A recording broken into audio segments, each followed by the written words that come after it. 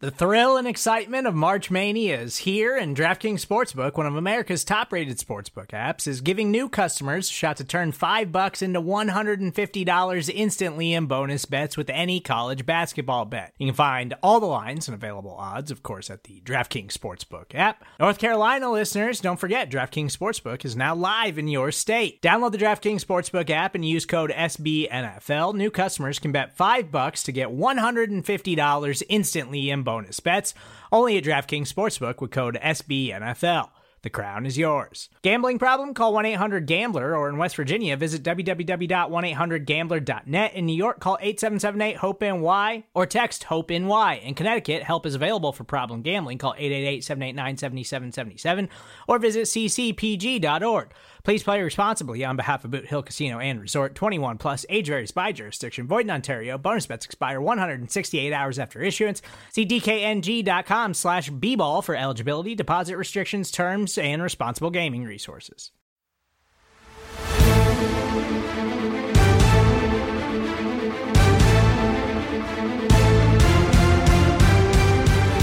Welcome one, welcome all to the greatest show of them all. It is the NFC East Mixtape, I believe, Volume 98, so too shy of 100 since we created this thing. You can listen to the NFC East Mixtape wherever you get your NFC East blog, podcast networks across SB Nation. That is Blogging the Boys for Dallas Cowboys coverage, Bleeding Green Nation for the Super Bowl present Philadelphia Eagles, Big Blue V for the New York Giants, and of course Hogs Haven for the Washington Commanders. You can also watch this show on the Bleeding Green Nation YouTube channel or the Blogging the Boys YouTube channel. I am RJ Ochoa from BTB. He is Brandon Lee Gotten from BGN. Brandon, happy Super Bowl week to you and the Birds.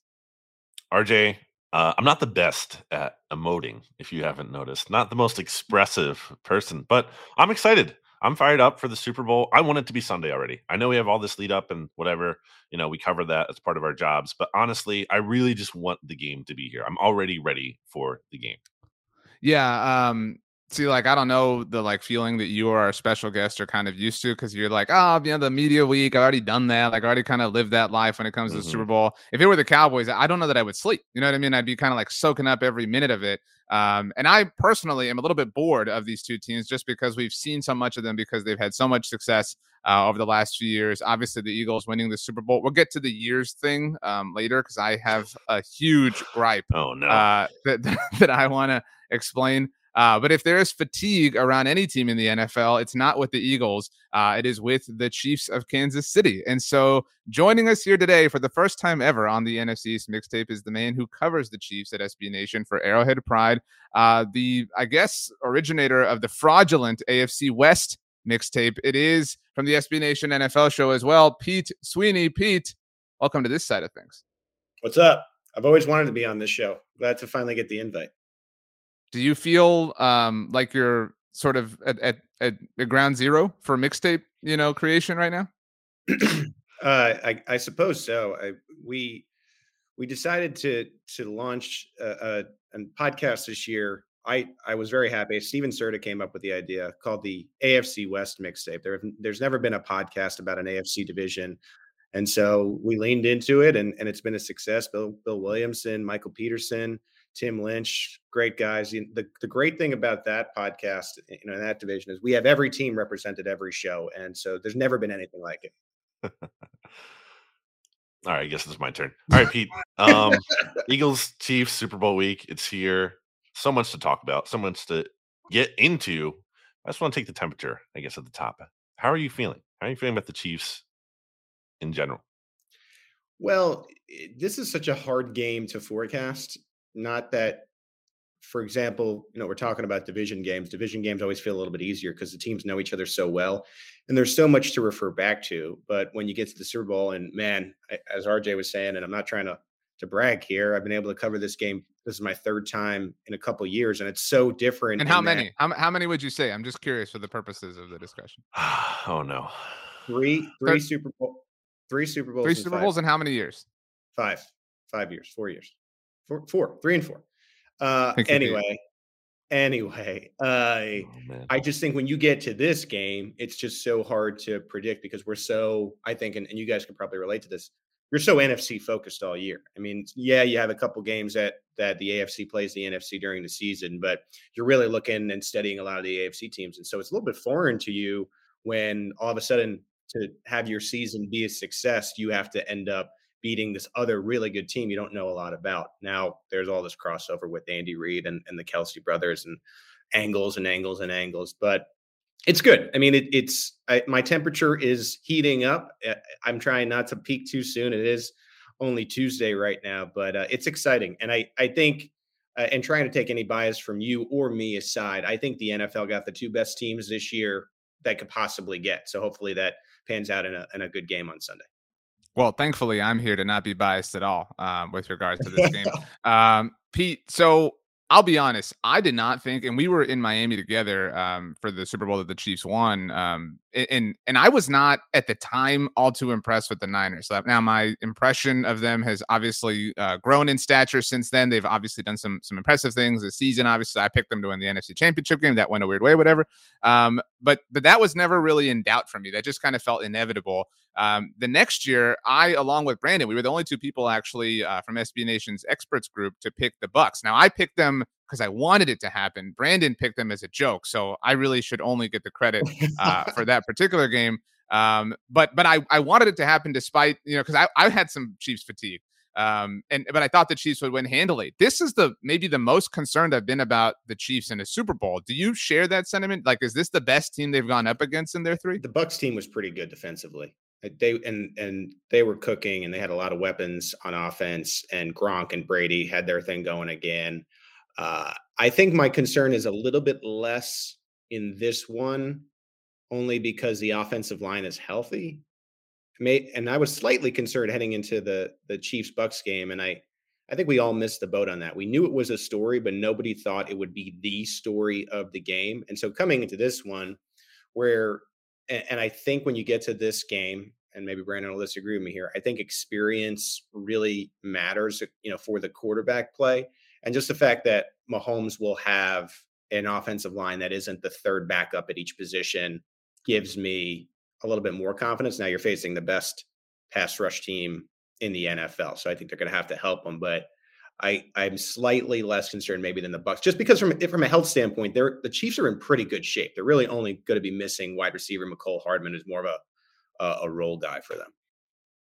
Yeah, when you talk about the pass rush too, I mean, it's dominant. Historically, Eagles have sacked, this comes from our good friend Shil Kapadia, Eagles have sacked opposing quarterbacks on 11.5% of their pass plays. It's the highest mark of any defense since at least 2000. And the difference in sack rate between the Eagles at number 1 this year and the Patriots at number 2 is the same difference between the Patriots and the number 29 Bengals. So that is insane. Like, that is a huge drop off from just 1 to 2. Really quickly too, like the personnel for the Eagles defensively is what Patrick Mahomes tends to have trouble with. Whereas if a team has the personnel where you don't have to blitz and you could rush 3 or 4 and have your guys play cover on their pass catchers, those are usually the teams that give Pat the most trouble. Now, not every team has personnel like the Eagles do, which is why the Chiefs win a lot of football games. Yeah, and to that point, I mean, I said the Eagles have sacked opposing quarterbacks on 11.5% of their pass plays. It's actually even better when they only rush fewer 4 defenders. When you look at that rate, it's 11.8%. So, yes, I guess that's the key question here. That's probably the top matchup of the game. If you're an Eagles fan listening to this, you're wondering, how do the Eagles hope to contain Patrick Mahomes? And as someone who has watched Patrick Mahomes a lot, Pete, there aren't many games where he plays poorly, but like, is there any kind of through line in those games? Is there anything that's key, I guess, beyond just getting home with 4? I think just when I've seen Mahomes struggle, he does have like a slight tendency to always look for a bigger play. And if you can get him into pressing a little bit, which happens rarely, then that's when he really starts to play poorly. And as I was saying, and building upon the last point, I think teams that give Pat trouble and the Chiefs offense trouble force him to play in the intermediate and tempt him to throw deep into double coverage. He's done a much better job at that this year than he did in previous years. The Chiefs have started to adapt, and I think that naturally happened when you no longer have Tyreek Hill. Marquez Valdes-Scantling came on in the AFC Championship. I don't know how many games you're going to get that Marquez plays that well. It's been few and far between. And so I think you're going to have to live in the center of the field with these intermediate type of passes. And it's just, can the Chiefs be disciplined enough to not throw into what are some good coverage players for the Eagles? It's all about, I think, again, just not blitzing and giving Mahomes a script where he has to nickel and dime his way down the field. And Brandon, as you know, that the worrisome part about that against the Eagles is, man, the more plays you run, the better the opportunity for the turnover, which the Eagles have been pretty good at as well. So this should be a pretty good game. I tend to think, and I think on that side of the ball, that's sort of what I'm looking at. And then when the Chiefs are playing defensively, to me, it'll be establishing early that the Eagles are not going to run all over their ass. And I think if they can start to do that, then I think you see a nice back and forth. I think that there's a hidden script to this game where the under is gets hammered in that they have the personnel and game plans to curb the other offense. Yeah, I could kind of see maybe it being a really quick game in that sense. But Yes. So a point I made, Pete, and this hasn't aged well because Jalen Hurts has been so great. This was said when we had a little bit less of an idea who he was. I was so interested to see the Cowboys up against the Eagles because it felt like Dak was the better quarterback, but the Eagles obviously had the better team. So it was what is truly more important, the 1 of 53 or the 52 of 53, right? Because if you have the 1, that can make up for basically everything. And if anybody has the 1, are we using Dan Orlovsky's rankings or just consensus? We're definitely using not those. But so if there is a 1, if there's a Neo within the NFL universe, it's Patrick Mahomes. And so, last week Brandon and I were kind of talking on the mixtape potential Super Bowl MVPs, and I think we can see a path for a lot of different Eagles players, right? I could see a path for Darius Slay winning MVP or Hassan Reddick, right? There are so many players and stars on the Eagles that you could kind of see that happening. You really can't see it on the Chiefs. I mean, outside of Mahomes, obviously, and then maybe Travis Kelce if things broke a certain way. So who's the third person? Who's the player? Who's the guy or the whatever that we're just not seeing that maybe it is Marquez Valdes-Scantling, maybe it's Juju. I mean, who? Maybe it's Jerick McKinnon, but who is that person that is a story or is a factor that is kind of flying below the surface? Yeah, I think Brandon muttered it there. It's going to be, if the Chiefs win this game, it'll be one of 3 players. 90% it's going to be Patrick Mahomes, and then I think you split the other 5% to Travis Kelce. And shout out to Kyle Barber if he has another 4 touchdown game he had after Kyle Barber said that Mark Andrews was the best tight end. I have never let this go. Then all of a sudden, if Travis Kelce has a 3 or 4 touchdown game, which he had multiple times this year, then yeah, I think Kelce could win. Sure. Same thing on the defensive side. If what I was just saying, the under plays out, suddenly these high-powered offenses finish in a 17-14 game, that you never expected. And Chris Jones has 2 to 3 sacks. And I think you see a window for that. But more than likely, I mean, I would be stunned if the MVP at the end of this game is not Hurts or Mahomes. I would be, the percentage of it has to be, for those 2 guys, has to be north of 95%. It's going to be one of those 2 guys. Going beyond the pass rush, which we already talked about, I guess what concerns you most about the Eagles in this game? Well, I just think there have been games this year where the Chiefs, and one game in particular that I'm thinking of was you got Patrick Mahomes versus Malik Willis in the middle of the year against the Titans. And you're like, Mahomes versus Willis, this is a breeze, right? But Derrick Henry ran 9 carries for 92 yards in the first half, and they ran the clock out of the half, essentially, with the lead. The Titans had the lead with Malik Willis at Arrowhead Stadium. And GEHA Field, please. Right, the G, as Susie Colbert likes to call it. Now, I wonder if there is a plan where the Eagles, and it's a different run game, right, than Derrick Henry, you're just handing it off. I wonder if there's a plan where you see them use the quarterback and the running backs and play that type of game where, let's say the Eagles were to get the ball first, 14 plays, 13 plays, 11 minutes off the clock. The Chiefs get the ball for the first time down 7 with 4 minutes left. And let's say the Eagles defense performs well and manages a 3 or 6 and out. and then they're getting the ball at the start of the second quarter with that run game that did what it just did. I think that's the key for me, because I think the Chiefs can dictate that early. Like, they want Jalen Hurts to throw the football, right? Like, that's what I think you want to see. So establishing that the run defense is going to play well early, and then in the meantime, getting the ball back and scoring. So, like, I mean, it's simple. Yeah, you got to score points to win the game. But if the Chiefs can say, all right, you're not going to run on us today, and then come out to like a 10 to 14 point lead, I'm going to be feeling pretty good about the Kansas City's chances. It's just the Eagles, I think, are going to want to establish that type of game early. Pete, I'll give you a chance to defend this point that Brandon and I brought up last week. There's been a lot of chatter, obviously, about the Eagles haven't played anybody. Brock Purdy injured in the title game. The Giants were kind of frauds, whatever, easiest strength of schedule, blah, blah, blah. What is the signature win of the Chiefs season? We were genuinely struggling to answer that ourselves. We talked about how, the Eagles flew close to the sun against the Colts. The Chiefs lost to the Colts. I mean, the Chiefs went to overtime against the Texans, right? Like, there's a lot of people who kind of feel like the Chiefs aren't taking the same sort of heat. The answer we kind of landed on, because we also talked about the Malik Willis thing and the struggle, and because that was kind of a game-winning drive sort of situation. We talked about the Niners win, but again, like, that was, that was a little bit different. Kind of hard to really value that. But what is the answer in your opinion? I just pulled up the schedule. The Chiefs had a really you don't have it memorized. Embarrassing. The Chiefs had a really soft end of their schedule. I know that they asked for one game, but I would point to 3 games when they played their best. Against the Bucs and 49ers before their bye. Going into those games, the Bucs and 49ers were getting Eagles like, this defense is incredible, you can't stop them. And they dropped 40 on both teams going into those games. I know that we thought differently about the Bucs at the end of the year. And then I think there was a game that they flexed to Sunday Night Football on November 20th against a playoff team, Brandon Staley's Chargers. And this was a game that they didn't have Juju Smith-Schuster, and the Chargers ended up taking the lead 3 different times in this game. And Kansas City just kept going and going and going.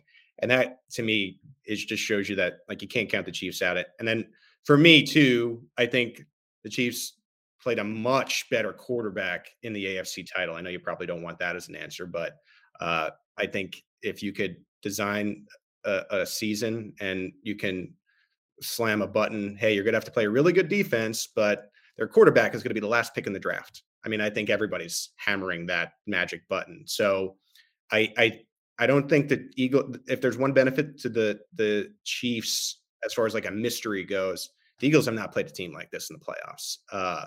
And like, I just think as much as there's a scenario where the Eagles could dominate the game if they utilize the run game, I think there's a like smack them in the mouth type of, we're not dealing with the Giants anymore, or what would be Brock Purdy. I mean, this is the MVP of the league. So that plays, I think the Chiefs have like some slightly tougher games along the way. And the Eagles can't control their schedule. It's Brandon's continued point, and I agree with this. It's like, yeah, they had the schedule they had, but they were smacking these teams. Well, they earned it. That's a point, Brandon. Like, just like the Chiefs was a little bit more debatable, obviously, with everything. Yeah. But like, if you earn the 1 seed, you earn the 1 seed. Yeah, and this is not going to be popular with Brandon, and I'm sorry, Brandon, but I think the Chiefs have already played the best team they're going to play in these playoffs in the Bengals. I think the Bengals would have beaten the Eagles as well. Bulletin board material, baby. And he's on Twitter at PG Sween, just for all the Eagles fans to listen. I think the Eagles are a great team. I just don't think they're better than the Bengals or the Chiefs. Eagles were 7-1 when they faced playoff teams this season with a league-leading 115-point differential. That's 51 points better than any other team. And the one loss was to the Cowboys, as RJ will remember, with Gardner Minshew starting at quarterback. So, I think you have to consider that. The Chiefs and Eagles both have some bad losses on there. I mean, the Colts game was a disaster.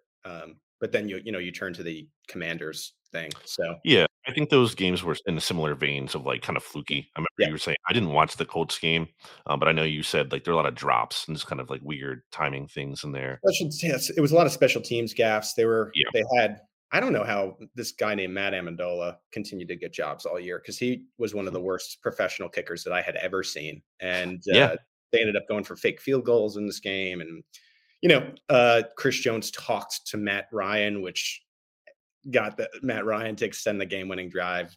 maybe the last good moment of his career.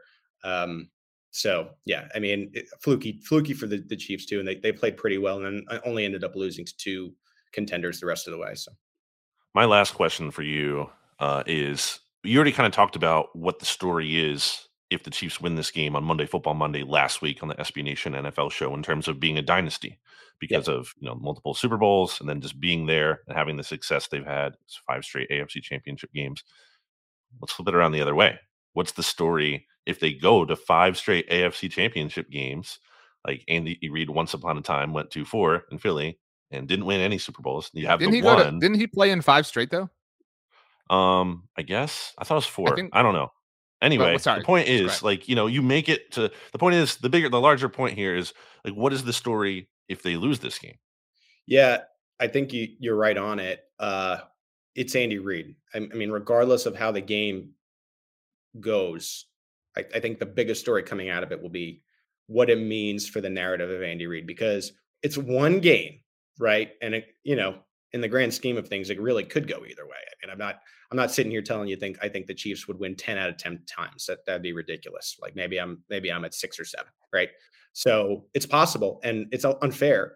But if the Chiefs win this game, Andy Reid begins to be talked about in the realm of Belichick and those types of, is this really one of the best head coaches of all time, if not the best? Because now you have guys that could say, well, he's really been successful with 2 franchises. Bill can't say that. Like there's things Bill can't say that Andy has accomplished. Now, if he loses, I think a lot of people 10 years from now, 20 years from now, as you tell the story of Andy Reid, he'll be this coach. And a lot of people will always counter with, yeah, but he got to those championship games, but could never really get it done. Yeah, they did it the one year, but that took a 10-point comeback in the fourth quarter. Like that was kind of miraculous, right? Like Against a coach who's kind of known for collapsing late in games. And a in quarterback who isn't like amazing. conference title, and it's unfair because it's just so hard to get to that point. And like if you really look at even the Brady Super Bowls, right? A couple of the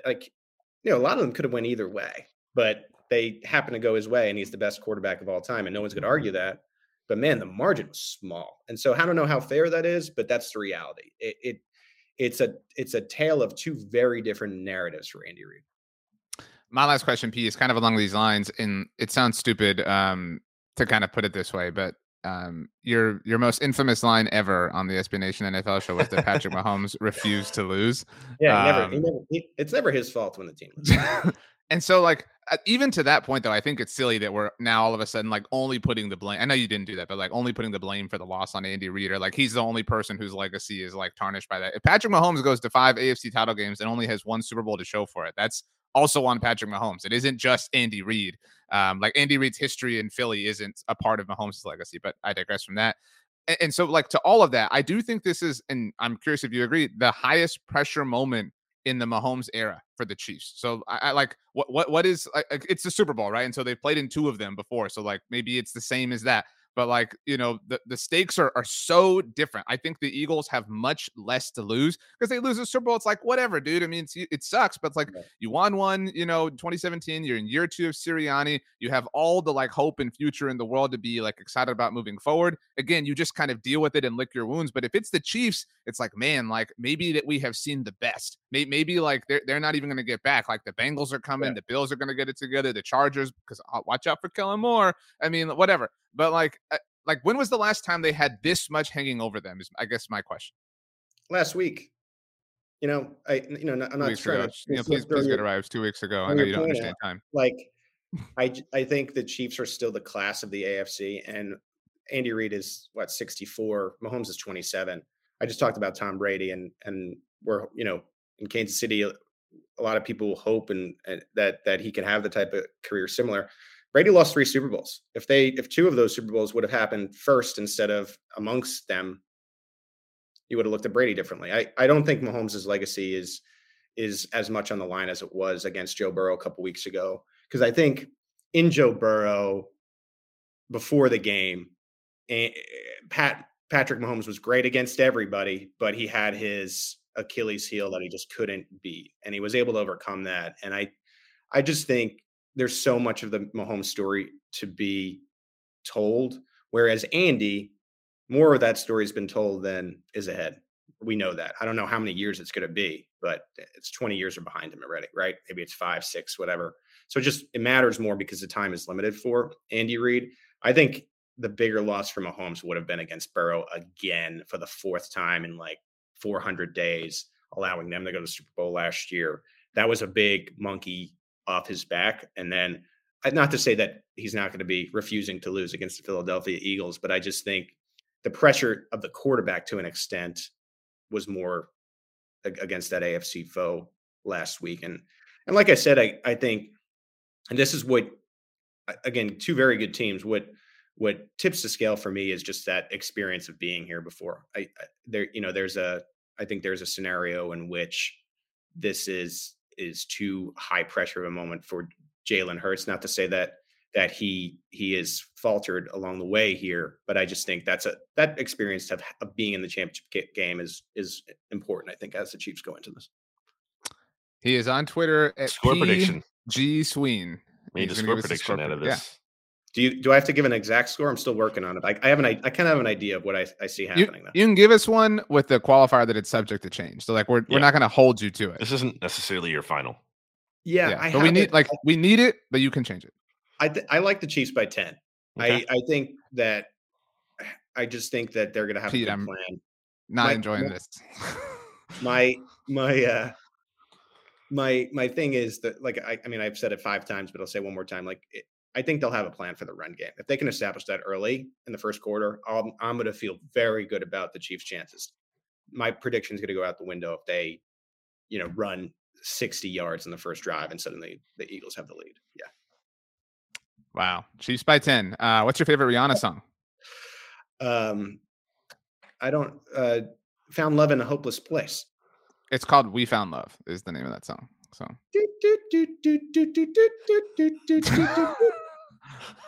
he is on Twitter at PG Sween, so you can tell him what you think of his Chiefs by 10 score prediction. You can hear him on the SB Nation NFL show with me. He won't be there on Monday. Well, actually, I don't know. You were supposed to answer that Slack message.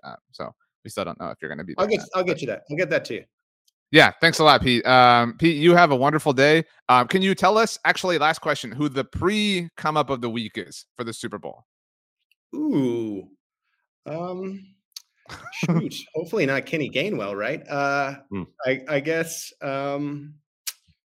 let's go Juju on the big stage. Seems like he's going to be able to play. So I just saw that he has an incentive in his contract that if the Chiefs win, he wins $1 million with as long as he has 50% playing time in the game. So Juju didn't sign for a lot of money. He was slightly under 1,000 yards this year. If he has a big Super Bowl, it not only, as you would say, what we're saying, would get him money instantly, but I think he stands to make a lot of money in the free agency market as well. So, Pete Sweeney, everybody check out arrowheadpride.com. One love. We found love. He's out of here. Should we take a break and then come back and wrap this whole thing up with some Eagles talk? Yeah, I have some reactions to what Pete said, but we can get to it after the break. Okay, we will be right back. Support for this show comes from Atlassian. Atlassian software like Jira, Confluence, and Loom help power global collaboration for all teams so they can accomplish everything that's impossible alone. Because individually we're great, but together we're so much better. That's why millions of teams around the world, including 75% of the Fortune 500, trust Atlassian software for everything from space exploration and green energy to delivering pizzas and podcasts. Whether you're a team of 2, 200, or 2 million, or whether your team is around the corner or on another continent altogether, Atlassian software is built to help keep you all on the same page from start to finish. That way, every one of your teams, from engineering and IT to marketing, HR, and legal, can stay connected and move together as one towards shared company-wide goals. Learn how to unleash the potential of your team at Atlassian.com. That's ATLASSIAN.com. Atlassian.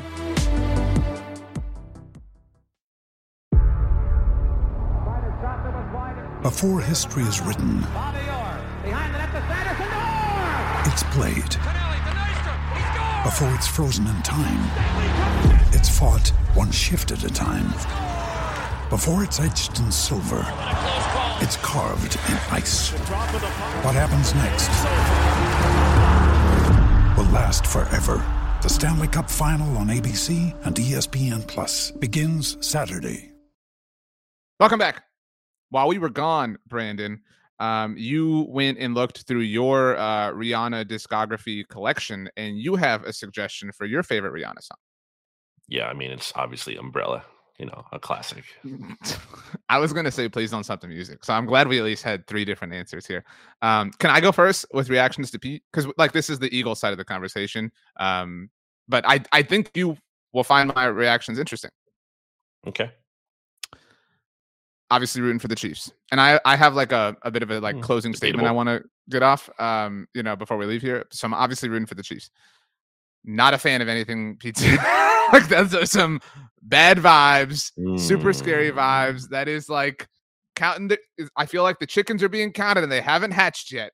Now I will give the Chiefs I understand. I know people clap back at this idea. I understand if you, whoever you are, have some fatigue about the Chiefs, right? That's natural, right? It's boring and dated. You've seen it a million times. We've heard all these stories. The Kelsey Bowl stuff is fun and a cool twist, Andy Reid, whatever. But I get it if you have some Mahomes fatigue.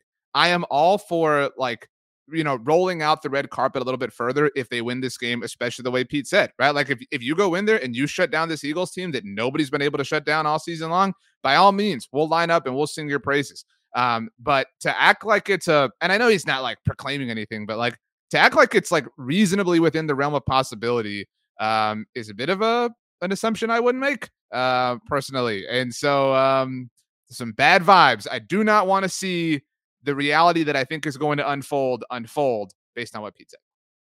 On Juju, because Juju was brought up there, I think there's some bad juju going on for the Chiefs because he was asked on Super Bowl opening night about cheesesteaks or something to the effect of, yeah. The best cheesesteaks aren't even he was very clearly a troll attempt, but it was a very not unique and bad troll attempt because then he was asked, well, where are better ones? And he's like, I don't know, but definitely not in Philly. It was just lame.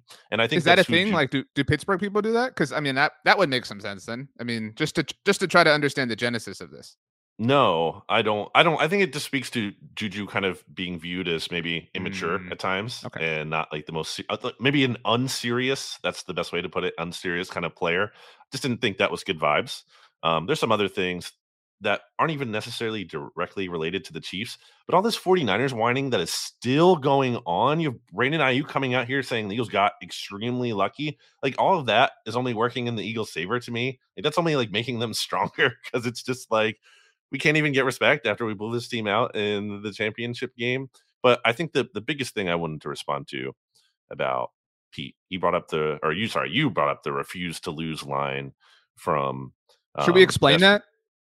Just so in case anyone hasn't heard, this was the 2020 season. That was Herbert's rookie year, right? And it was actually the game, the Tyrod Taylor injection game, when the injection went wrong and Herbert had to jump in and start. And I don't remember what the score situation was, but it was a lot tighter, obviously, than anybody anticipated, especially, with the quarterback situation unfolding the way it did. And the Chiefs came back and won, and I believe they converted a 3rd and 20. And I think Mahomes even scrambled for the first down, if that is correct. And the next Monday, Michael Kist, shout out to BGN Radio, obviously, and I were talking about it, and Pete said, this guy just refuses to lose. And I love Pete, but he said that in all seriousness, that there was no juju troll attempt there. It was completely and totally serious. No, he believes it. Kist and I equally rolled our eyes because we were like, dude, come on. It was just whatever. The Chargers collapsed. But just so everyone has full context. I'm sorry. I don't want to interrupt. This is your show, but I just wanted the information to be there. Well, I think there's something to that about Jalen Hurts. When it comes to the Nick Sirianni comparing him to Michael Jordan, I think that's what he's getting at. It's something that it's hard to talk about because it sounds very wouldn't any player in theory refuse to lose because they want to win, duh. But I think it's at a different level, and I think it's how it manifests. I think with Mahomes, it's different in that he's just so talented. He can just do crazy, insane things that no one else can do. I think with Hurts, there's just this belief. I think you see it in the team. And I think the team has taken on that personality of feeling like I always talk about how Hurts is so composed, and this is why I'll push back on Pete saying worrying about the moment. The moment's not too big for Jalen Hurts. That's the least of my concerns or lack of experience.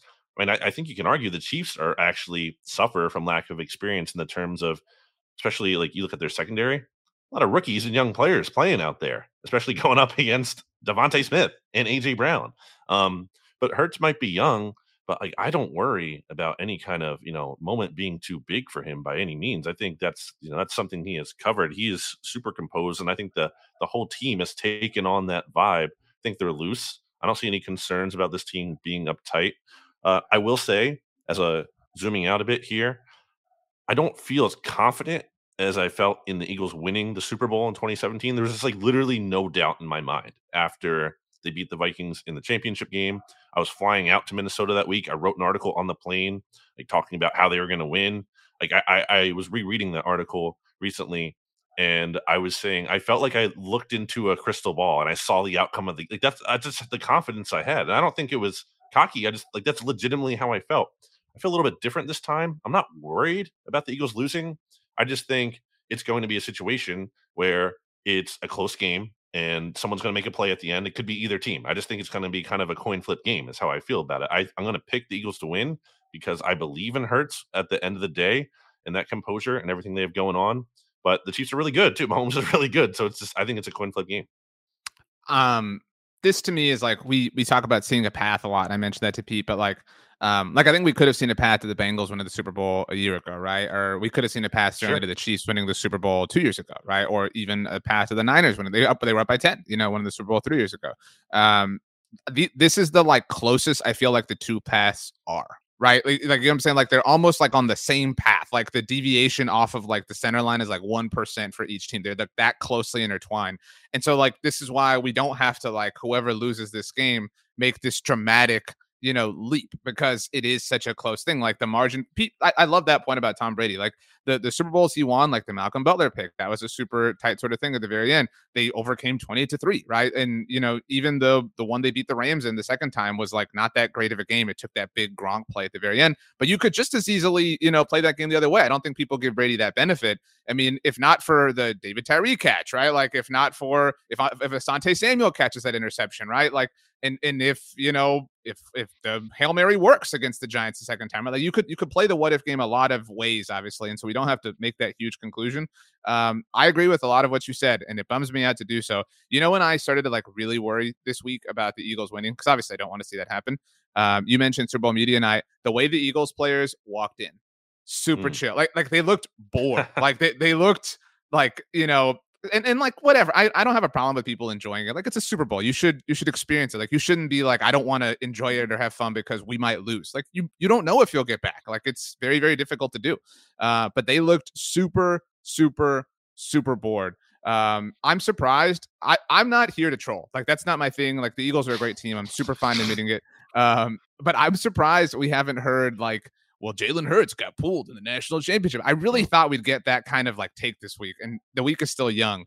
But so maybe it's not like he has no experience. I recognize that's not the Super Bowl, but the dude has played in some massive college football moments and some massive NFL games. So whatever. I recognize Mahomes has obviously played in some big games. I don't know. It's so hard to get a read on the Chiefs because I think that the Eagles, to me, generally, this is the disposition of Philly as a whole, tries to underdog it up. And so it is strange when you're not the underdog, right? I remember after the Seahawks won the NFC title game against McCarthy's Packers, the crazy comeback, I don't know if it was Jermaine Kearse or Doug Baldwin was screaming into the camera. They were y'all doubted us. It was you were the 1 seed at home. What are you talking about? I mean, Belichick did that with the Patriots all the time. That's one of the things I want to give him credit for. He always had that mentality. Yeah. All I'm saying is it does sound silly on paper to be 100% for either of these two teams to be everybody's doubting us. What are you talking about? You just said on paper last week. Right. The Eagles felt slighted because George Kittle said on paper the Eagles defense is good on paper, which I thought was a really tame. I don't even think he was taking a shot. Maybe very subtle, very slight, but the Eagles used it as fuel. And I think that's a credit to Sirianni. Hey, Julian Love out here in Good Morning Football criticizing Nick Sirianni, saying he's just along for the ride and anyone could coach that team to a Super Bowl. I mean, I think one of the great things that Sirianni has done is fostered this culture of, hey, we are the underdogs. Or people, we're being disrespected. We're not getting that proper respect. And is it silly? Maybe. Yeah, but I think it's working for them. It's like what you say about the getting all these people to believe the sky is orange, right? If you get 53 players to believe the sky is orange, then it is orange. And so, I'm with you. And I've given Sirianni his credit for that. I know a lot of people think it's silly or whatever, but if it works, right? Like if it has a tangible effect, then who cares, right? Like if you win the Super Bowl, who cares? Like nobody will care if you win the Super Bowl. And so but that's not a reason, real quick, that why like I'm more confident in the Eagles. Like, why is Julian Love coming out and saying that? What does he have to gain? Why is Brandon Ayuk coming out and saying that? You're just giving this team that you hate more fuel. Like, don't do that. As if I really try to remove my obvious bias against the Eagles, so like I'm really doing my best here. I think that football fans feel cheated. Not that the Eagles are cheating or anything, but I feel like people like it's so kind of boring to not see like this great team get tested, right? And so like you can argue that like we talked about how it felt like we were robbed of a great game in the NFC title game, whatever. And like that's just the schedule. So I think that like that's like a deep psychological thing for people is they feel cheated or robbed or whatever, that like this Eagles team hasn't really been pushed. And like we've talked about the Cowboys game, like, yeah, they were pushed in that game and they lost, but it wasn't Jalen. You know what I mean? Like it doesn't feel like we've really seen them pushed to their brink. And I think people want to see that. If that happens and they win, I think people will really celebrate them. So we can all admit, right, that if the Eagles do beat Patrick Mahomes and Andy Reid, we can't say that anymore, right? Is it only, well, they only had the one good game? Like can I'm going to say that if they win this game, that there's nothing fluky about it and they actually deserve respect? I'm going to say two things that I really wish weren't true, but they have to be true if the Eagles win this game. One, what you just said is true. But two, if the Eagles win this game, like any Super Bowl win is sweet, right? Like, nobody cares like how you won the Super Bowl. If you win it, cool. But like if the Eagles win the Super Bowl and you're an Eagles fan, like, and if you're like a conscious Eagles fan, right? Like obviously there are little kids that are Eagles fans that won't remember this or whatever. Believe me, I know that life. But like, this is the two best Super Bowl wins you could possibly have. Yeah. I don't know of a way to like dream one up that would be greater. Like Brady, it would have been cool. It would have been cooler. The full story was cool, but it would have been cooler to not have to deal with the like drama afterwards. I think that's fair to say. Like that was probably annoying, but still, like the further and further we get away from it. I just saw before we started recording that Nick Foles wants to retire an Eagle, right? Like, So that is cool for the obvious reasons. So if you knock off Brady and you knock off the dude that everybody says is Brady and the dude who's only been knocked off by Brady, you know what I mean? Like it's really sweet. Lovie Smith and Rex Grossman. Sure. Yeah. I mean, if you're talking about, Peyton, fine, we can call Peyton great. Like we don't have to, pick up. Well, I'm just saying, like, if you're going to talk about like the contrast, that's what it is. Right. And so, and I've said this before too, if the Eagles win, if we just look at this season, this is people say this expression a lot, like, oh, it was like a Madden game, right? Like the quarterback threw for 300 yards, the running back ran for 100, the receivers got 100 yards each. This is like a Madden season. This is like a franchise season. And you're like running the Eagles, right? Like everybody's an all-pro, everybody's a Pro Bowler, everybody set records. You know what I mean? Like, and then they won the Super Bowl. Like nobody will like. People can say whatever they want. Like, and that's I said I wanted to have like a closing statement. I'm not saying we have to end, but like my whole perspective here, I hope the Eagles lose with all of me. But if they win, they're a great team. They are a great team no matter what. But if they win, like, and you're an Eagles fan, like rub it in everyone's face, like rub it in my face. Like you deserve it. Like it is such a sweet season. And if you get the cherry on top, like, I mean, dude, like what more could you ask? I mean, and the Sirianni stuff is whatever, but the dude embodied the culture that not you, Brandon, but like you say you're proud of and you say is representative of your city and your people and everything. And in its own way, that is cool. And so like he made everybody hate you. Like, and if you're the kind of Philly fan that relishes in that, like this was as Philly of a season as it could possibly be. Yeah, I think the last thing I'll say here is that, I've said before, season's kind of a failure if they don't win the Super Bowl. It's maybe I need to parse that a bit more. It's a wasted opportunity, obviously, 100%. Sure. But I don't think it's a failure from the standpoint of it was still an incredibly enjoyable year. A lot of likable, rootable players on the team. Bright future too. And Jalen Hurts is 24. He's going to be here for the future. A lot of things will change. You can't just take for granted that this window is going to stay open forever. The Eagles' last Super Bowl run is an example of that. But at the same time, just because that happened doesn't mean it will necessarily again. And I think there is more staying power with this quarterback. To your point about Super Bowl opening night and the confidence that you saw in the team, how about just the talent? Like, look at all the players, the stars on the podiums that the Eagles had versus like you have George Karlaftis, Benjamin Solak made this point on the Philly Special podcast. Like he's like he's one of the players at their podium. He's like a rookie defensive end. Like nice player. I like George Karlaftis. I think he's a nice player. But you have like that as one of your top representatives versus Hassan Reddick, right? AJ Brown and Hassan Reddick and Brandon Graham and Devon and like just all these like stars on this roster, which is no surprise. We talked about how loaded the Eagles are. Many points throughout the year and leading up into this game about quarterback versus roster kind of thing. But yeah, I mean, at the end of the day, this is like a team you can be proud of, right? Like this is a team that like you're very proud of. They historic season in terms of sacks, in terms of wins. You're feeling good about a lot of things. Not guaranteed to happen again, but there's reason to believe, especially in an NFC conference that does not have a much of apparent power players with staying power in terms of like, these are the clear behemoths of the conference, much like the AFC does by contrast, then yeah, you feel good about that. What's your prediction for this game, or do you want to make that later? In a little bit. I just have a few more like kind of things I want to tidy up here. On the Hassan Reddick point, I still believe Micah Parsons is a better player. I'm not here to like sing that song and dance, but he's an amazing that far player. Off. I don't want to call it an annoyance, and it has nothing to do with Hassan, but like, and I've given Howie Roseman an enormous amount of credit. In fact, I'm the true Howie stan on this show, at least. If we want to give Howie, we should give Howie credit for the AJ Brown trade by all means, like Howie. And I was wrong. I read my apology letter, et cetera, et cetera. I think we need to stop giving Howie credit for the Hassan Reddick thing. Like you yourself have talked about, like it wasn't a big deal. Hang on, just hear me out. There's no way Howie saw this. Like, no. Like, there's no way Howie saw this. That's what I'm saying. Like, Hassan deserves the credit for this. Like, you know what I'm saying? Like he deserves a lot of credit, but I think more than one I'm thing just saying, can be like, true. It's fine. Multiple things can be true. All I'm saying but is, it was like, a good I give bet, Howie. RJ. It was a really good bet to make. No, you're betting on a play. I'm not. This is not a criticism by any means. I'm saying I don't think Hassan individually gets enough credit for his season. You know, and I know you've been high on him, but like Howie clearly saw something with AJ Brown, right? Which is why he was willing to send the compensation that he was, and he gave him the deal that he did. And I'm not saying like, oh, he thought Hassan was a loser or anything like that, but like it was a bet, right? It was more of a gamble, and he hit. So like certainly credit to Howie, but like huge credit to Hassan for like cashing in when a lot of people didn't really believe in him. Like, you know what I'm saying? Like he didn't get the deal that you would think he did based on his performance. That's all I'm saying. Like I think Hassan Reddick deserves the bulk of the credit for his season and for what he's done, as opposed to like other circumstances like Darius Slay or AJ Brown or James Bradbury. I think you get my point.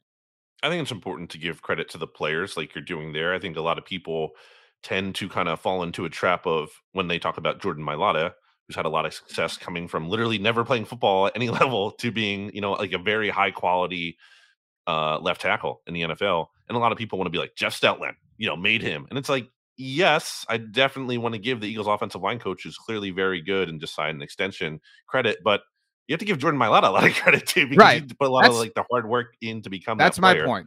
So I get that, but I again, from a bet standpoint, I love the bet because you're just looking at his production that he had, his age, the fact that he was so misused and didn't even play a ton early in his career. Like you made a logical bet. And for the money, he's not even a top 15 paid edge player. That's insane. He's 19 and a half sacks in 19 games. Like that is correct. You don't like those kind of players don't even become available, first of all, on the market. And then second of all, when they do, you have to pay like out the wazoo for that.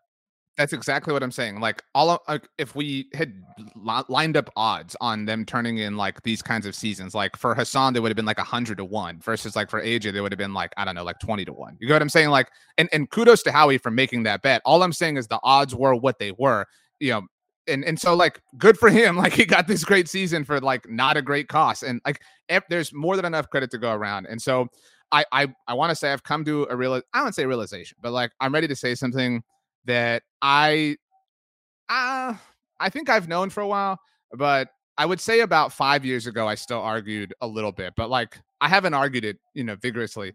That Jason Kelce is obviously the best, offensive lineman, whatever. The most overrated.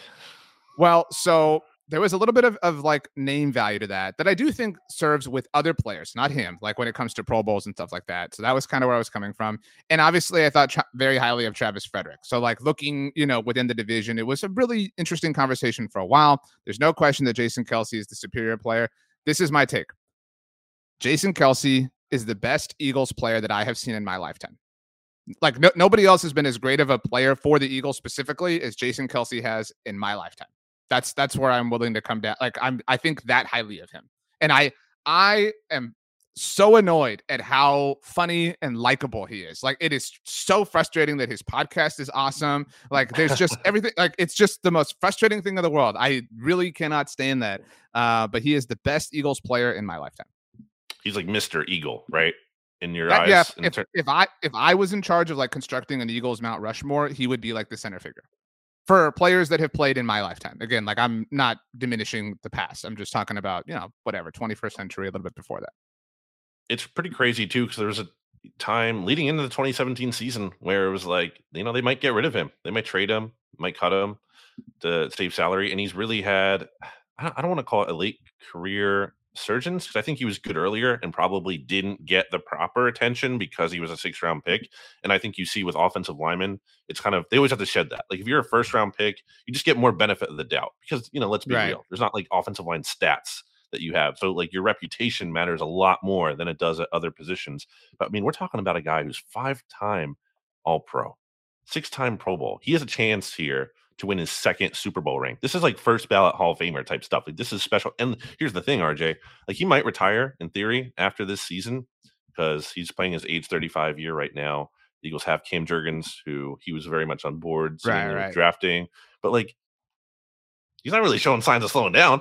He feels like he could play for at least like one more season, if not a couple, and play at this kind of in crazy high level. Like, this is, he's incredible. So good job by you. We talk a lot about luck, right? Like, what relative to games and seasons, right? Like, and like earning your own luck, like with regards to the 1 seed and stuff like that. And like, this isn't a fault by any means, but Jason Kelce is really lucky, I think, to have like had the like career dominance he had specifically in this Eagles run, right? Like if it had happened, even like if you want to call it this, like, I don't know, 6-7 year run, if that had happened from day one in his career, you know what I'm saying? Like, it wouldn't have lined up as greatly as it has. It wouldn't have worked out with the talent around him and everything kind of coming together. And so like, sometimes that happens to players, right? Like, and sometimes players are on the wrong end of that, right? Like, how many Pete loves to compare Mahomes to Michael Jordan, even though Sirianni does it with Jalen Hurts. Like, how many players were unlucky to have like career dominance in the same era, right? You know what I'm saying? Like, it's fortunate for him that he's been as great as he has been in this moment in time for this particular, like, he is a legend as far as like, and there are different teams and places in sports, whatever, where like, if you're a legend, if you're a great player, you live forever. And like, Jason Kelce, I think, is one of those dudes with regards to the Eagles. Yeah, and Brandon Graham too. It's a little bit different in terms of BG doesn't have the all pros, but I mean, he's almost more of Mr. Eagle to me, just from a standpoint of it. He doesn't have to be, he's a very good player, but it doesn't have to be just star player. It's not always that obvious. Sometimes it can be just a player who's been around for so long and is such a good dude off the field. I mean, him and Kelce are kind of hand in hand in that regard. And Nick Sirianni always credits having both of those guys as why he felt like he was able to have success, or at least have confidence coming into this coaching opportunity. Because it wasn't like he was just taking over this totally young roster with no leadership. Like, he really leaned on Brandon Graham and Jason Kelce. So I think those are kind of pillars of this Eagles era, specifically under Sirianni, in addition to what they've done in the past. And they're hugely important to the team. Are you ready to make your Super Bowl pick? I want to say one last thing before I do, because I tweeted about this, and you agree with me. No. You agree with me. The Eagles are playing in their 2nd Super Bowl in 6 years. How is this complicated to people? I don't understand this. I know you agree with me. You agreed with me on the show last week. Year doesn't mean anything to me in football because it's not a real thing, because they play in multiple years. It is a real years. Like, if you call it seasons or years or Super Bowls, they're seasons. That's what they call them. We call them seasons. But even if you go by years, what we call them. Literally what we call them. But it is still 6. Like, if you call it years, if you call it seasons, if you call it Super Bowls, it is a set of 6, no matter what you're talking about. That's my point. If the Eagles won the Super Bowl, like they did, let's say, on February 4th, 2018, and then let's say they won the next Super Bowl the next year. So they won. You would not say they won 2 Super Bowls in a year. Like, you would not say that. Like, no. No one would say that. Nope. I mean, they might. No, but it wouldn't even be true. Like, that's what I'm saying. Like, nobody would say that because it wouldn't be true or correct. Would you say, Brandon, that the Cowboys in the 90s won 3 Super Bowls in 3 years? Because the first one was the 92 season. The time frame of that. They won 3 out of 4. Would you ever refer to that as 3 Super Bowls in 3 years? No, They won in 1992, 1993, and 1995. All right, I can't do this. I'm People just get like so mad about this in the comments that it made me upset. My problem with this is the people who are like, "Oh no, it happened on February 4th, 2018." You're not counting that. Like you're just taking that one day. Like you're not actually counting that year, that season, that Super Bowl. Make your prediction. I am picking the Chiefs to win. I'm not gonna like 10 points. I really no. I'm not that bullish. 31-30. Wow. Yeah, I mean, I think that's what it's going to be. I really want that. Like I want something awesome. Like I want something fun. I do kind of feel like the playoffs as a whole have been kind of lackluster. What was the best game this playoff season? Like maybe the AFC title game, but speaking personally, the Cowboys ruined, maybe. Well, the Cowboys ruined the AFC title game for me because right after the Eagles won the NFC title, that was when they moved on from Kellen Moore. So I spent half of the AFC title game doing crap with that. So I really want to just like see an epic game. That's what I want, but I'll take the Chiefs to win. Like I said, 31-30. Now you're going to make your pick a lot, obviously, in a lot of different places. You're picking the Eagles to win. So if you want to change your score, by all means. So give us a score. I'm not ready to say a score, but okay. Then don't give us a score, but give us something that you believe will happen. Not that's a part of our same game parlay, because Brandon and I will do that with Steven Serta on Friday on the Look Ahead on the SB Nation NFL show. But something, it can be silly, it can be mundane, it can be big, it can be important, it can be epic, iconic, whatever you want. Something that will happen besides the Eagles winning. It just feels very hard to believe that we've seen like. It feels like AJ Brown's due. He had these quieter games against these 3 for 22 against the Giants. I forget what he had against the 49ers, but it wasn't much. He's going to get in the end zone, or if not, he's going to have a big day. Like this Chiefs defense is L'Jarius Sneed is a good player. He's a nice player. At the end of the day, though, I just feel like AJ Brown's also really, really good, and he's too good for him to have this quiet of a playoff. So I think he's going to go off in this game. I think he's going to have a big game. Almost maybe he's being slept on a little bit just because he's been quiet recently. It's like, oh yeah, he's really good. We forgot about that. So I think he's going to have a big game. I don't want the Eagles in the Super Bowl as mentioned, but like it would make sense if they wanted for AJ to have had a big season. Like that was the big, like if there was a poster for like the moves, so to speak, that Howie made, it would be AJ Brown, right? Like no disrespect to James Bradbury or anything, you know what I mean? Like Jordan Davis, like all these other things were big and important, Hassan Reddick, but like the big, sort of meaty thing that he did was trading for AJ Brown, and that paid off over and over and over and over again. So it would just be symbolic or parallel or whatever for him to have a big game. And he hasn't been far off. Like the past 2 games, I've mentioned this before, and it's a concern with Hurts going into the Super Bowl. We'll see how he's doing with his downfield passing because he hasn't been great since coming back from the injury. But he's been open on 2 deep shots, and Hurts just hasn't hit him. So he's been getting open. Like that's not the issue. It's not like he's been struggling. It's just it hasn't materialized yet, and I feel like it's due to happen. So I'm leaning Eagles. I think it's gonna be a really close game. I think the Eagles are gonna find a way to pull it out again because my core tenet belief just goes back to Hurts like refusing to lose the game. He's just so locked in. Is Hurts what? What? What is Hurts doing to the game? He's refusing to lose the game. He's refusing to lose. Interesting. It's the battle of the 2 quarterbacks who refuse to lose. The first Super Bowl like that. I was right on something I said to Pete on Monday Football Monday. This is the first playoff game that Patrick Mahomes is playing and wearing his white jersey. So along those lines, jersey, I have red pants. Right. I have a question for you. So I've actually seen Seamus writing and doing stories about this. Like, I guess it's like impossible to get a green Eagles jersey, like with the Super Bowl patch on it right now. I did not see. I saw he wrote that story. With all due respect, Seamus, I did not open that story because I'm working on things. I haven't had the chance to do it yet. Sure. But I've seen that going around. Yes. So this is a different take of mine. And if you get it as a gift, it's a different set of rules. But if you have the option, if you're an Eagles fan and you're getting a jersey with the Super Bowl patch, the white one doesn't make any sense to me. Like again, if you have the option, I understand that there are like limited quantities and things like that. But like, if you're getting the jersey with the Super Bowl 57 patch and you're an Eagles fan, you have to get the green one because that's the one they're wearing in the game. The white one makes no sense. Barring, maybe you don't have the money for it or whatever, or it's a gift. Yeah, or, assuming whatever. All things are equal. That's what I'm saying. Like equal opportunity, equal cost, whatever. But you ever notice the Chiefs have a lot of patches? Like Patrick Mahomes has a lot of patches. They have Mahomes. I don't know why they have the AFC patch. Have you ever what is the deal? Like, I don't know. Why do we need this? So we've got AFC, we've got captain's patch.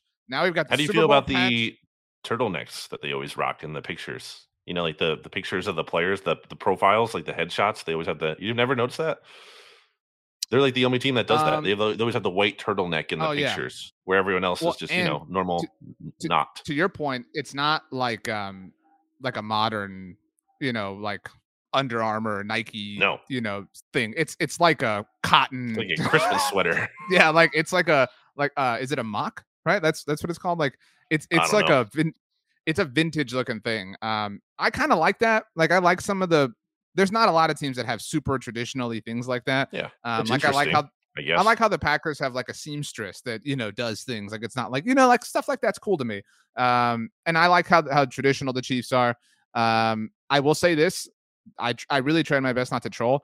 If the Chiefs win, I will absolutely tweet that Dallas beat the Eagles in the Super Bowl because they used to be the Dallas Texans. So that will be the one trolly thing I do. It's really that's very pathetic, but okay.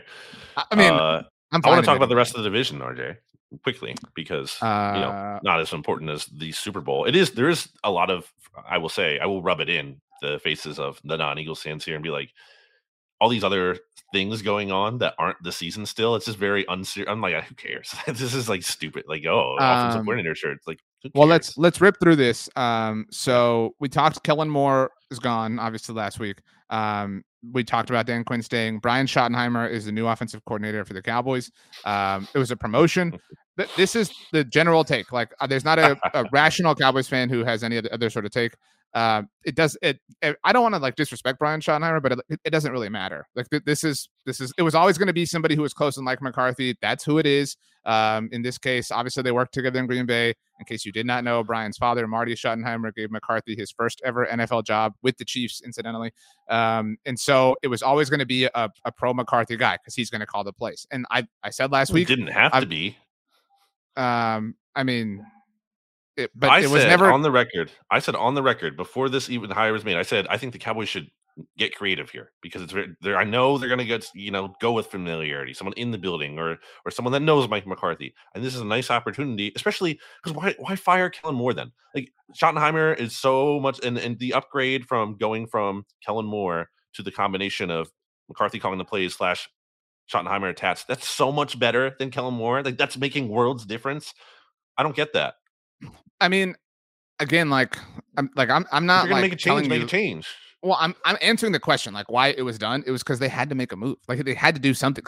There had to be a fall guy for everything. Like so that like it had to be Kellen Moore. Like of all the available options, it had to be. I mean, like you can laugh and snicker, but like that's the truth.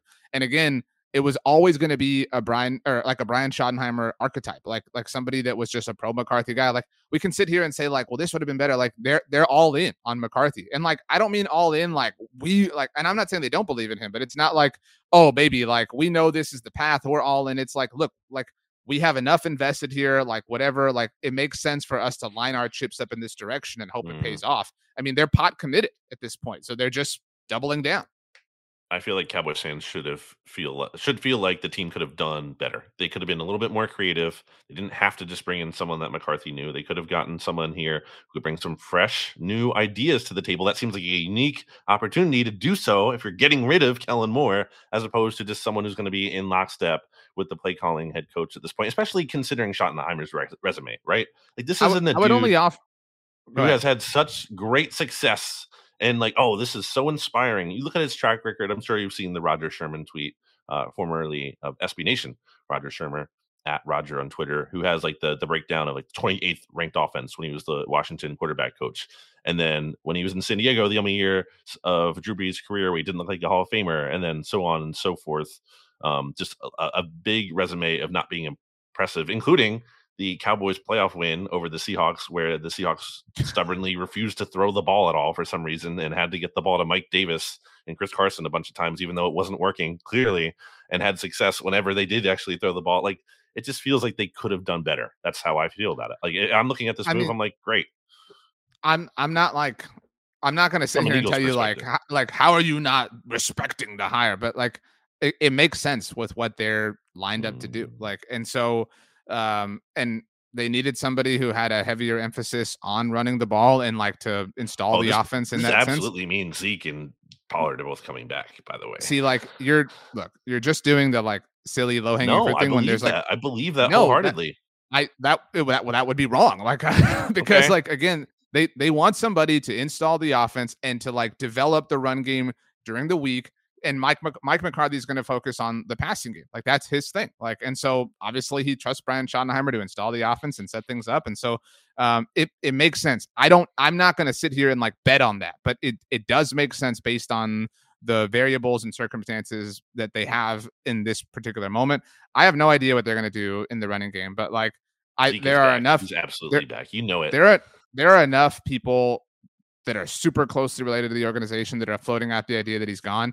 And I've said this before, like, I don't want to like sit here and I don't want to root for anybody to be cut or fired or whatever. Like, it's not a comfortable thing, but I will be impressed with McCarthy if Zeke is gone. Like that will mean he won. I'm legitimately it's gonna be a pay cut.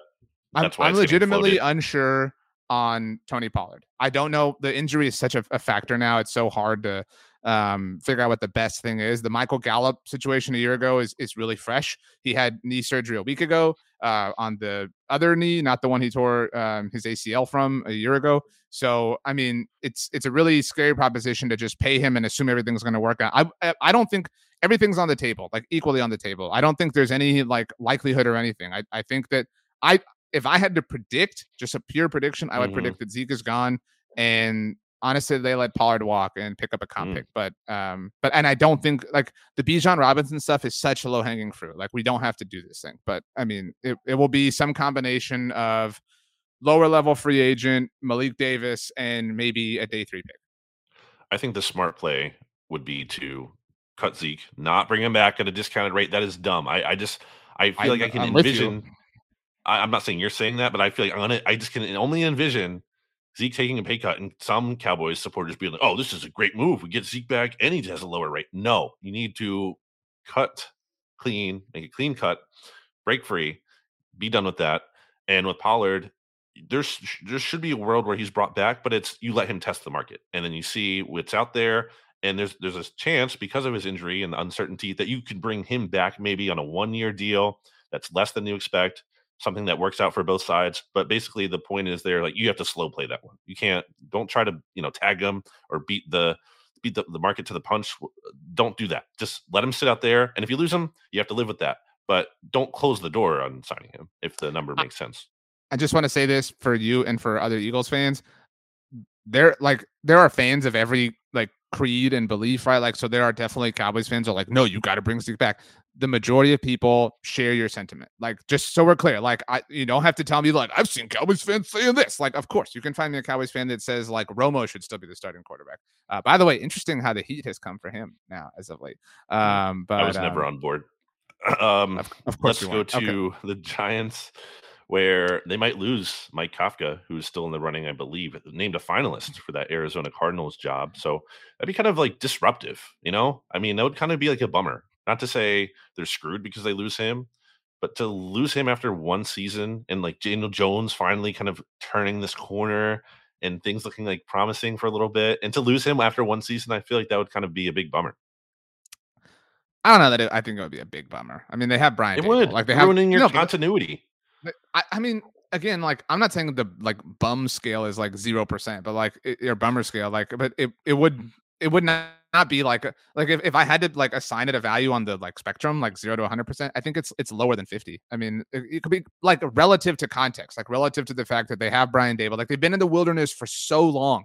You know what I'm saying? So like they've been in the wilderness, they're out of the wilderness, they're eating a warm meal, they have a blanket draped around their shoulders, and you're walking up to them and you're like, oh dude, like somebody took the shoelaces off of your shoe. You're like, oh, that sucks. But like, I think it's like taking all things shoes considered, off, not just the shoelaces.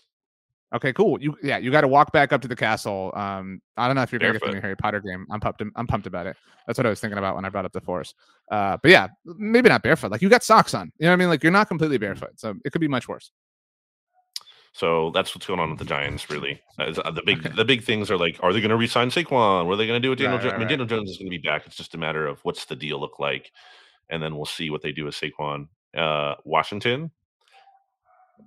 not a lot going on. Still looking for an offensive coordinator, right? But there hasn't even been a lot of buzz on that. And that's it. That's it, man. There's nothing going on there. Generally chill times in the division. It's the Eagles show right now. That's Who's really their quarterback going to be? Because I have seen that at Hogs Haven. The Hogs Haven, at least from what I can tell, very set on no more retreads. Like more retreads. Yeah, I don't think they're getting Derek Carr. Like I don't think they're in the mix for one of these like kind of top level moves. I think it's somebody. There's literally an article that says no more retreads at quarterback for Washington with 282 comments, and there's a poll here, RJ, which I will get to. But say what you want to say. I mean, I think it's some sort of free agent signing, like contingent upon who is ultimately available, but like somebody off the open market, if that winds up being Jimmy Garoppolo or Jameis Winston or Mitchell Trubisky, like I think it's something like that. Like it's some sort of open market signing paired with a draft pick with an eye towards the future. Might not be the worst idea for them. I don't know who they can realistically hire or draw away. I was going to say, ideally, this is what I would do if I were them. Probably not going to be able to get away with it. But if I were them, I'd try to hire Eagles passing game coordinator Kevin Patullo, who is like Nick Sirianni's boy, because you're getting that Colts connection. And then I would try to maybe sign Jacoby Brissett to compete with Sam Howell to push him, because Brissett is known for being a very good like culture locker room guy, and you need that. I think in that situation, he's not going to carry them by any means, but you kind of just have a stability there that if the floor falls out with Sam Howell and he totally just stinks and isn't any good at all, then at least you have something to fall back on. Not that, again, you're not making a ton of long-term progress with that. I will say this poll at Hogs Haven, RJ, 72% of the voters with about 3,000 votes cast want to roll with Sam Howell through thick and thin. The second most popular option is sign a modest veteran and let Howell and the veteran battle I think it out. That's fine. Like, I mean, this might be the last year of the Rivera era, so like the last thing you want to do is like, stick your new head coach with, like, in year 2 of like a quarterback he may not love. So I agree. I just saw right now, as you were talking, a report from SNY from Connor Hughes that Daniel Jones's price tag is believed to be between $35 and $37 million a year. It's a lot of money. It's not. I think it's really not relative to the quarterback market, but no, that's why like people that are like Dak's making $40 million a year. If Daniel Jones is making $35 or $37 million a year, and Dak's making $40 million a year, like sign me up for this reality. Like that's an incredible bargain. Like there's really no bargains at quarterback for the most part. I mean, it's a bargain relative. It becomes a bargain like as soon as the next deal is signed. That's the way. I mean, yes, relatively, but in terms of like a bigger scale, no. It's either like quarterbacks are usually paid nothing at all, relatively, like the rookies, or a ton. And it's various amounts of a ton. And there's a unique time where someone does become a bargain, like Jared Goff. Jared Goff right now is a bargain because you're producing like very high level offensive numbers with a guy who I forget where he ranks exactly. But because of the Lions trading for him too and not owing him that guaranteed money, and because of how long ago he signed that deal, like that's a legitimate bargain for the production you're getting out of that another kind of player. Example. But here's the thing with those guys, that doesn't last. Like I guarantee you, Jared Goff is going to get some kind of like extra incentive or more guarantees thrown onto his deal, because there's like a respect thing with that. And these agents of these quarterbacks aren't going to just allow the teams to get away with like having a super crazy bargain. There's going to be something done to rectify that. It won't be he becomes the highest paid quarterback, but you're not going to get away with like an absolute steal like that. You're just not. So agreed. They're going to have to pay Jim outside of the player being on their rookie contract, which by the way, we'll obviously talk about Jalen Hurts and everything. We've got big time players in the NFC East eligible for new deals this offseason. Jalen Hurts leads the way. CeeDee Lamb, Trayvon Diggs.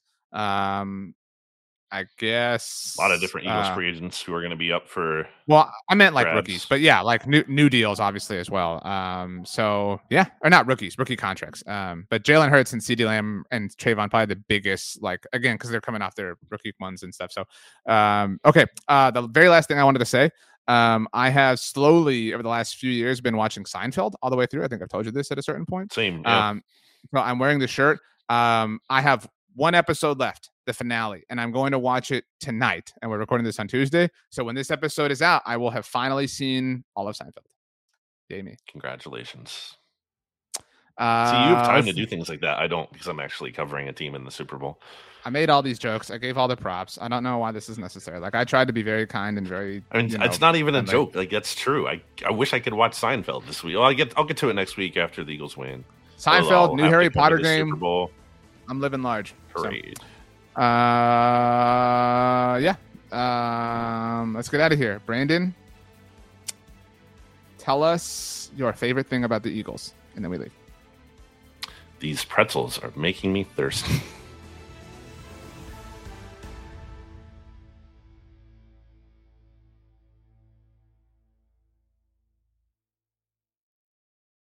Support for this show comes from HubSpot. More to-dos, less time, and an infinite number of tools to keep track of. Doing business has never felt harder. But you don't need a miracle to hit your goals. You just need HubSpot, because their all-in-one customer platform can make growing your business infinitely easier. Imagine this: high-quality leads, fast closing deals, wildly happy customers, and more benchmark-breaking quarters. It's not a miracle. It's HubSpot. Visit HubSpot.com to get started today.